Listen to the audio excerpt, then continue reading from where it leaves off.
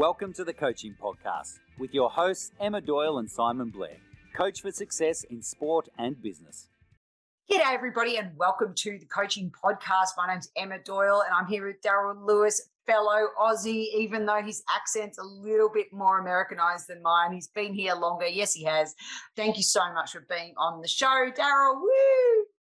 Glad to be here. Thank you. So the first question is the Vegemite question. Yes. Now, I'm curious because you have been in America so long. You either love it or you strongly dislike it. What's your take on Vegemite? I have 2 jars upstairs right this second that I just got specially imported from Oz. Even though you are a Bombers Essendon supporter in AFL football, I love that you love Vegemite. So because you answered that way, the follow-up question on the Coaching Podcast is, can you share with us one of your best coaching moments and what were the lessons, something that went really, really well? I think it's really a generic answer, to be honest, because my answer to people who ask, who do I like to teach is always anybody that wants to learn. And so, my coaching moments probably come from every student that gets that aha moment, which isn't every day. It's probably not every week. It's you work with somebody for a little while and then you just see the light bulb go off, and they own that thing. My line is always, you lease a shot for 3 months or 4 months before you own it. And I like to get people to that 4 month where they just feel like it's theirs and they hit it. So that's kind of, it's not necessarily one specific moment. But yeah, the aha moment. And what about on the flip side? The flip side, of course, is your worst coaching moment. Yeah, it's usually coming from, somebody that's having a tough day, and it's not usually because of us or me. It's usually something that's outside. And to me, it becomes a tough moment because I can't turn them around.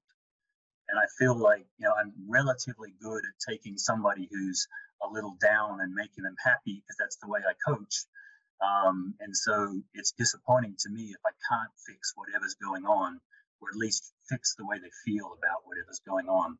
So that's a bit of a challenge, that and the screaming kid that's dragged to the courts who has no business being there. That's a tough one too. It is. And I think being able to recognize those cues, isn't it? It's being able to read beyond the surface structure of, how are you today? Fine. Well, are you really fine? Well, and being a typical Aussie, I tend to be very sarcastic. And I think knowing when to turn that on and when to turn it off, I think is a skill. It is. So, once or twice I've gotten it wrong. And very quickly when you've just made a mistake, but then you just have to work through it. Yeah. And I'm always telling my young coaches, just own it too. When you do make a mistake, it's great just to own it as quick as you can. The next question, Darryl, is the sliding doors question. I don't know that there is one. I'm a big believer in if you plan correctly, you can wing it. And so, if you just try to wing it and, talking about young coaches, frequently you see them try to wing it. But if you don't know the direction you're going first, when that door comes about, you're not ready for it and you can't change.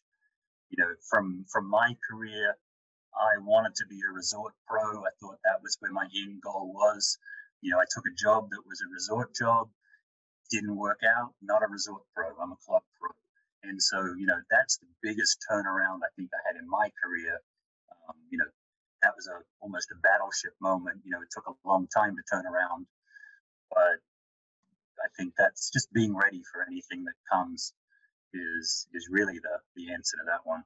Yeah. And what age were you when you came to the States? I was 19. So I came here thinking I was going to be here for 12 months, play some tennis, see how good I could get. 37 years later, 2 kids, 3 kids, and then 3 grandbabies later, here I am. So fantastic. In 1 to a maximum of 3 words, what do you think makes a great coach? Well, I have to go based on my previous answer of flexibility, consistency, and caring. flexibility, consistency, and caring. And you demonstrate all of those. I've seen you on court. I love it when we demonstrate, not just we practice what we preach. Hey, absolutely. And finally, Darryl, our last question is where we ask you to ask us a question. So what's that one question that always sparks your curiosity? What do you want to know more about? I want to know more about where the industry is going, whether it is more in the business direction. Are we more focused on going towards a PGA Tour kind of concept where all the club managers know who all the pros are and they hire certified pros? Or are we going more towards I've got a basket of balls and I know how to teach and here's a court and let's go? Being involved in both organizations and the USTA, who knows where it's going to go? But that's, I think, the biggest question in my mind right now, because it makes a difference to the older pros like myself and the young ones that we're all trying to get involved into the industry. Fantastic. Well, that concludes the formal part of the coaching podcast. Do you mind if I go rogue and ask you just a couple more curious questions? You never know what answer you'll get. But sure. I know. That's the beauty of the podcast. We never know. Right. Back to having a vision. What about you as a young coaching pro? You said, that you had that vision that you wanted to be a resort pro, but how did that come about? Have you always been someone who plans, who knows where they want to go, or have you had mentors along the way? Or talk me through that process for you.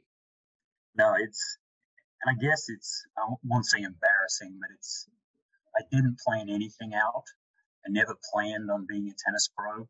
I fell into being a tennis pro. I fell into being a tennis director. The tennis director where I worked ended up, getting cancer and getting hospitalized. And so he's fine, but he said, okay, it's your show. I can't do it.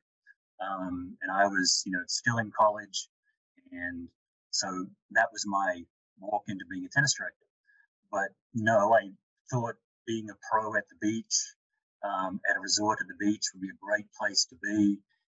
All the bad members go away, all the, the lessons that you don't like, they go away once the weekend's over. The part I didn't realize was that all the good ones leave too. And so, and I think I've been asked to write some articles on the fact that I think I've done just about everything in the industry. I started as a park and rec pro.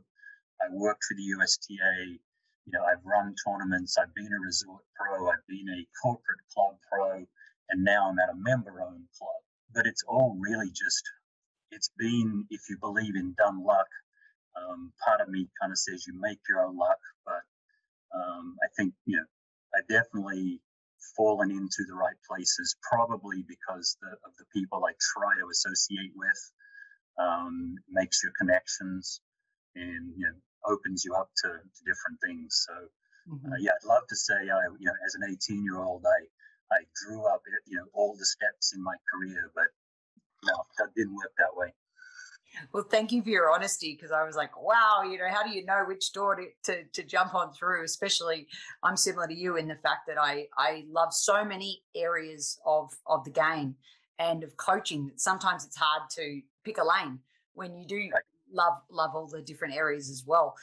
Talk to me about leadership. I know you've held a number of leadership roles. What do you think makes a great leader? Go back to one of my 3 words, and that's consistency. A good leader, does the same thing.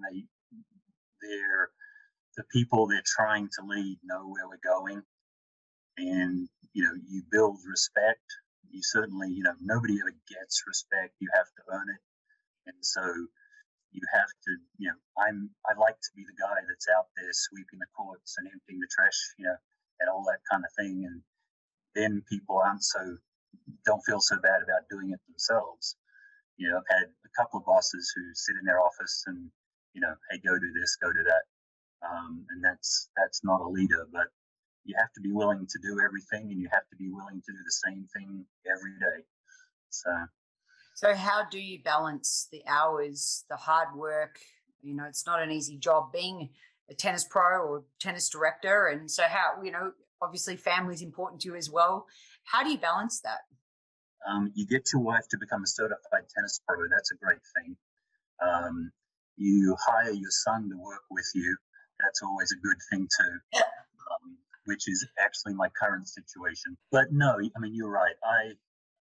Fortunately, my wife is great about knowing that, I'm going to work as hard as I need to work, and then I'm going to play as hard as I need to play when the time comes.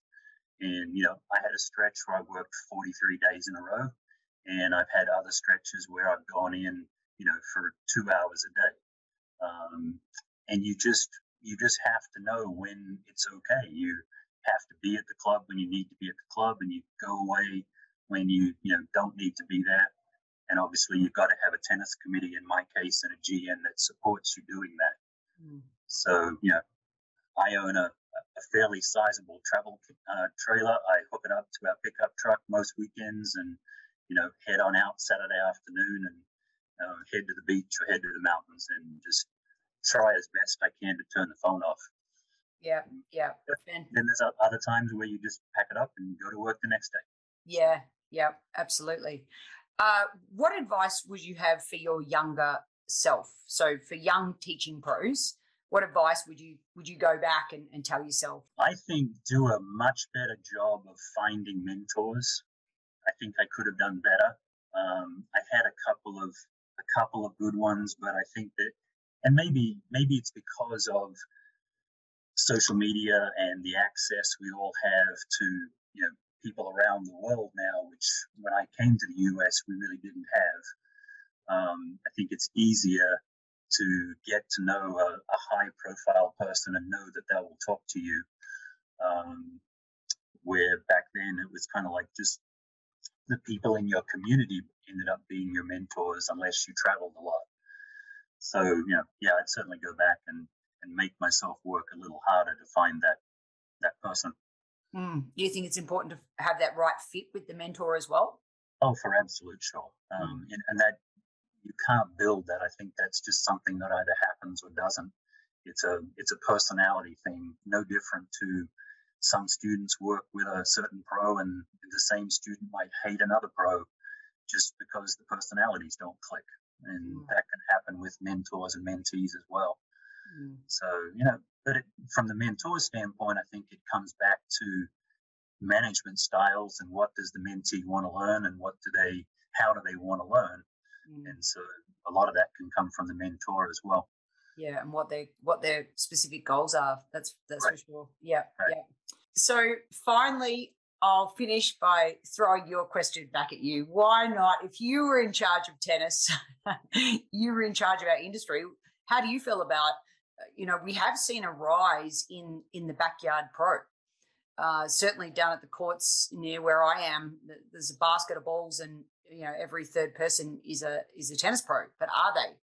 What are your thoughts on professional development and, the future and whether people should get certified or just start coaching? What's your advice on that? Yeah, and I've been a tester for both organizations through the years, and I basically, if I go back 20 years, I considered one organization tested at a higher level than the other organization, but I love the testing level of I'll call it the lower level organization for the sake of the conversation, because I could go out and I could take all those backyard tennis pros and at least give them the fundamentals to where when they left after that weekend, I knew they knew what a grip was, and I knew they knew kinetic chains, and I knew, all the basics that tennis pros need to know. And I know they were going to teach anyway. And so that gave them a really good fundamental base. And then, a lot of the other, pros who were college players and did a lot of drills went the other organization, and they were probably fine because they didn't need the fundamentals. They had learned the fundamentals through playing. Now I think it's a little bit more of a competition of who can have the best continuing education program. I don't know, it's kind of muddied the waters some. I'm still a fan of both organizations, and I'm a huge fan of, being certified. I'm certified in pickleball. I'm going to be certified soon in platform tennis. I don't know that I have a reason to get certified in padel, but I may do it just because. So I'm a big fan of what that brings and the credibility it brings. So, hopefully everybody, I don't necessarily think anybody needs to join together, but I hope they all work together. So I've probably just been kicked out of all the organizations for that answer. But. No, I think I'm with you. I think collaborate and conquer. And I'm certainly one who's, I got out of tennis altogether for 12 months and went and studied. I thought I was going to get into business coaching and studied everything to do with that. And it catapulted me back into tennis in a number of ways because I realized so much that I didn't know about personal development, human development, how do people learn and different behavioral styles. So I really found that, even when we study things outside of our own sport, I'm a course junkie, can I say. I'm always into it as well and always have been. I think it'll be a lifelong quest of certifications and knowledge and keep growing. And that's why we have the coaching podcast. I love that last question. What are you curious about or what are you thinking deeply about? Because, the more we can talk about our own questions and where the future's heading, I think is for the betterment of the sport and the industry. Yeah. So thank you to you and your fabulous wife, also tennis coach. Yes. And we wish you every success in the future. Thanks for being on the show. Thanks, Emma. The Coaching Podcast was brought to you by Emma Doyle and Simon Blair.